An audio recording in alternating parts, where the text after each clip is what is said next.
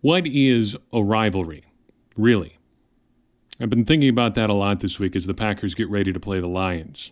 Is the competition that exists between the Packers and Lions a rivalry?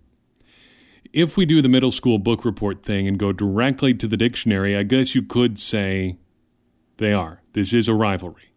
According to the Merriam-Webster dictionary, a rival is, quote, one of two or more striving to reach or obtain something that only one can possess, end quote. So by that very basic definition, yes, the Packers and Lions are rivals. They're competing directly against each other for wins, for a division title, for a right to go to the Super Bowl, and ultimately a Super Bowl championship. But digging a little bit deeper, even the dictionary gives some conflicting answers. If you look at the definition that comes next in the Merriam-Webster dictionary, one that defines rival as an adjective, you get this, quote, one who is having the same pretensions or claims, end quote. To me, that's where the idea of the Packers and rivals being rivals breaks down. They don't have the same pretensions. They don't have the same claims. It's been a while since the Packers and Lions really competed on equal footing. The quasi-division championship in 2016 is probably the closest we're going to get when we look at that comparison, and even that was a bit of an aberration. It also gets lost in the run-the-table narrative from that season. But that game was really only important because the Lions fell apart down the stretch. The Packers chased them down as they ran the table, sure, but they only had the chance to do so because the Lions fell apart. Now, the games between the Packers and Lions have been a bit of a slog for a while. In fact, that 2016 game might stand out so much just because so many of the other games have been forgettable and bland. Other than that 2016 game, I think the last truly exciting game was probably that snowy Week 17 shootout where Matt Flynn blew up and made a bunch of money from the Seahawks. Since then, you've got a lot of games in the mid-20s, a bunch of ugly turnovers, and a bunch of just kind of meh Sunday afternoons. You got a couple blowouts on each side as well. And then not a lot else. Even the miracle in Motown in 2015 is a bit tainted in retrospect by the fact that that game only required a miracle finish from the Packers because Aaron Rodgers and the Packers were pretty bad early on. And I think it's a shame that this is how things have become, that we have to ask it all, is this a rivalry? Because it wasn't always this way. The Packers-Lions games in the Lombardi era were heated and featured some great players on both sides. In fact, Lions defensive lineman Alex Karras was so dominant against the Packers that he may have been one of the reasons Jerry Kramer was kept out of the Hall of Fame for so long. Look up Cliff Crystal's work on that for some interesting reading. But even in the early 90s, beating the Lions proved something for the Packers. Taking out Barry Sanders in the playoffs showed that the Packers had arrived. And imagine a game between the Packers and Lions today carrying the same amount of weight. It's almost impossible. The Packers have quality rivalries between their other two opponents in the NFC North. And I think it'd be great to see a third rival within the division someday. I just hope we don't have to bring the Buccaneers back in to do it. Blue 58! Hello and welcome to episode 111 of Blue 58.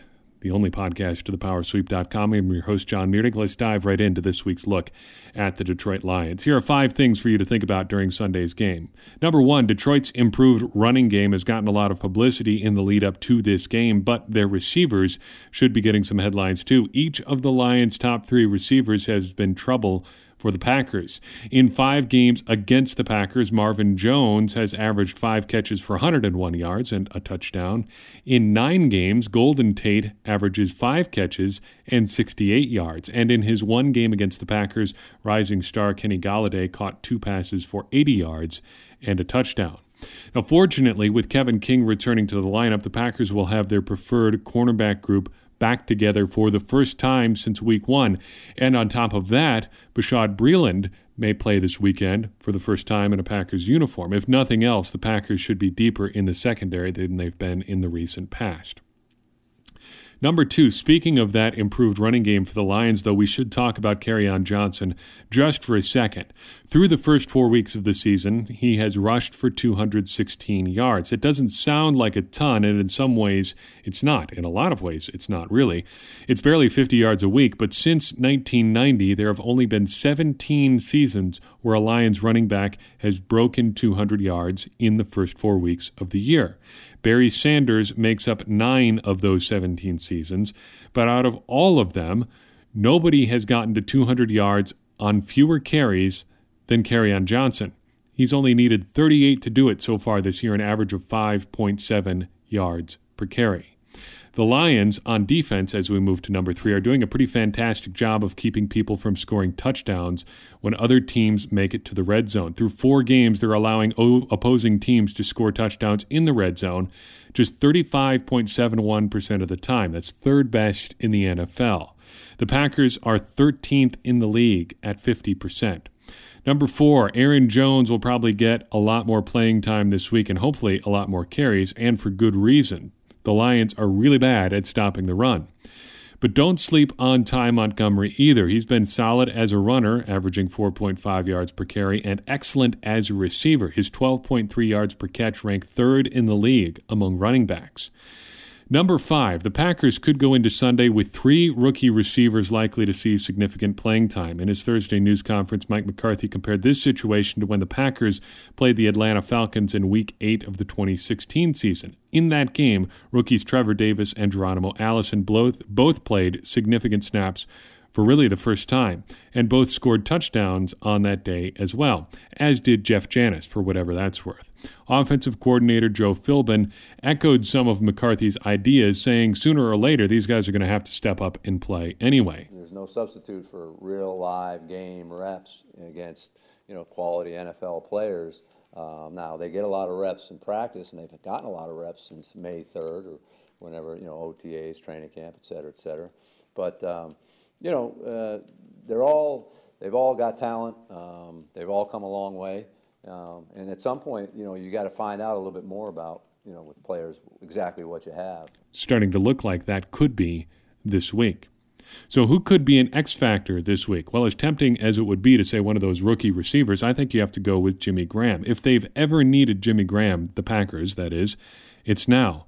With Geronimo Allison probably out and Randall Cobb and Davante Adams both looking to be limited at best, Graham is the only one of the Packers' preferred top 4 receivers to be a full go for this week. Such as that is, even he missed practice on Wednesday. The Packers need the game-changing performance Graham gave them against the Vikings this week. What happened the last time the Packers and Lions played? Well, it wasn't super exciting.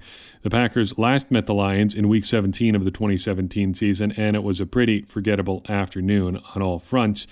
Detroit scored a 35-11 victory thanks to an effortless 20 of 29 passing day for Matt Stafford, who finished with 323 yards and 3 touchdowns. He also caught a 2-point conversion for good measure. On the Packers side, about the only noteworthy thing that happened was Devontae Mays achieved his career-long run of 2 yards. That run also was one of the 2 carries in his brief Packers career where he did not fumble the ball. So that tells you what kind of day that was for the Packers. Who's going to win this Sunday? Well, as we talked about at the start of the show, Packers games in Detroit tend to be a bit of a slog. The 2 teams both lack a firm identity at this point in the season as well. Neither one has really done much to inspire any kind of confidence. A line favoring the Packers by about 1.5 feels pretty much right. I think the Packers win 26-24 in a game that turns on some kind of awkward turnover. Survey updates. Voters, well, in our weekly poll, weren't overly confident in the Packers' chances this week either. 79% rated their confidence in a win at 3 or higher. It's actually only slightly higher than last week against the Bills, but still, overall, just the 3rd highest confidence ranking of the season. Perhaps that is reflective of how some people felt about last week's win. While the prevailing narrative this week seemed to be that the win over the Bills was nothing super special, 1 in 3 voters in our poll described themselves as very satisfied with that victory. So take that for what that's worth. The shutout definitely boosted opinions of Mike Pettin. A perfect 100% of voters described themselves as somewhat or very happy with the defensive coordinator after he and his side of the ball blanked the Bills. Even Mike McCarthy got a boost from the apparent lackluster win. After 64% of voters described some kind of negative feeling about the head coach last week, 55% of respondents now say their opinion is somewhat or very positive. Like John Madden always said, winning is great deodorant. One last thought before I let you go into the weekend. I can't let this preview go by without spending at least a second on those Lions gray monstrosities last week, excuse me. If you haven't seen what they wore in their game last Sunday, take a second and look that up. It's something else. I think it's funny to look at those uniforms as well and look back at the feelings surrounding the news that Nike was going to take over as the official uniform supplier of the NFL. To say there was a little bit of concern about that is to probably undersell it a little bit. I read a lot of people concerned that they were going to turn the NFL into some sort of Nike showcase, a lot like we see on a lot of college Saturdays. I mean, Oregon doesn't even wear the same uniform twice. But instead, we've really just gotten a lot of bland, kind of boring uniforms. The Tampa Bay Buccaneers redesign is really the only one that approaches, I don't want to use the word exciting. It's not even interesting. It's certainly shocking, and it's really the only uniform that they've designed that approaches that. Looking at those Lions uniforms, you have to stop and think, couldn't they have done a little bit better? They're not even interesting. They're just gray and kind of blah. Those are my uniform thoughts. That's what I think about the Packers-Lions game coming up this weekend. What do you think? Reach out to us on Facebook or on Twitter or via email, or just leave a comment on this post or the blog post version of this. You can't leave a comment on a podcast. You know how this works. Reach out. Let us know. Other than that, we'll just watch the game with you on Sunday and see how this goes. I'm looking forward to it. I hope you are as well. This season has certainly been interesting. Can't say it's been boring. We'll see you on Monday as we recap the Packers-Lions game. Go Packers. We'll see you then. Blue 58, hut!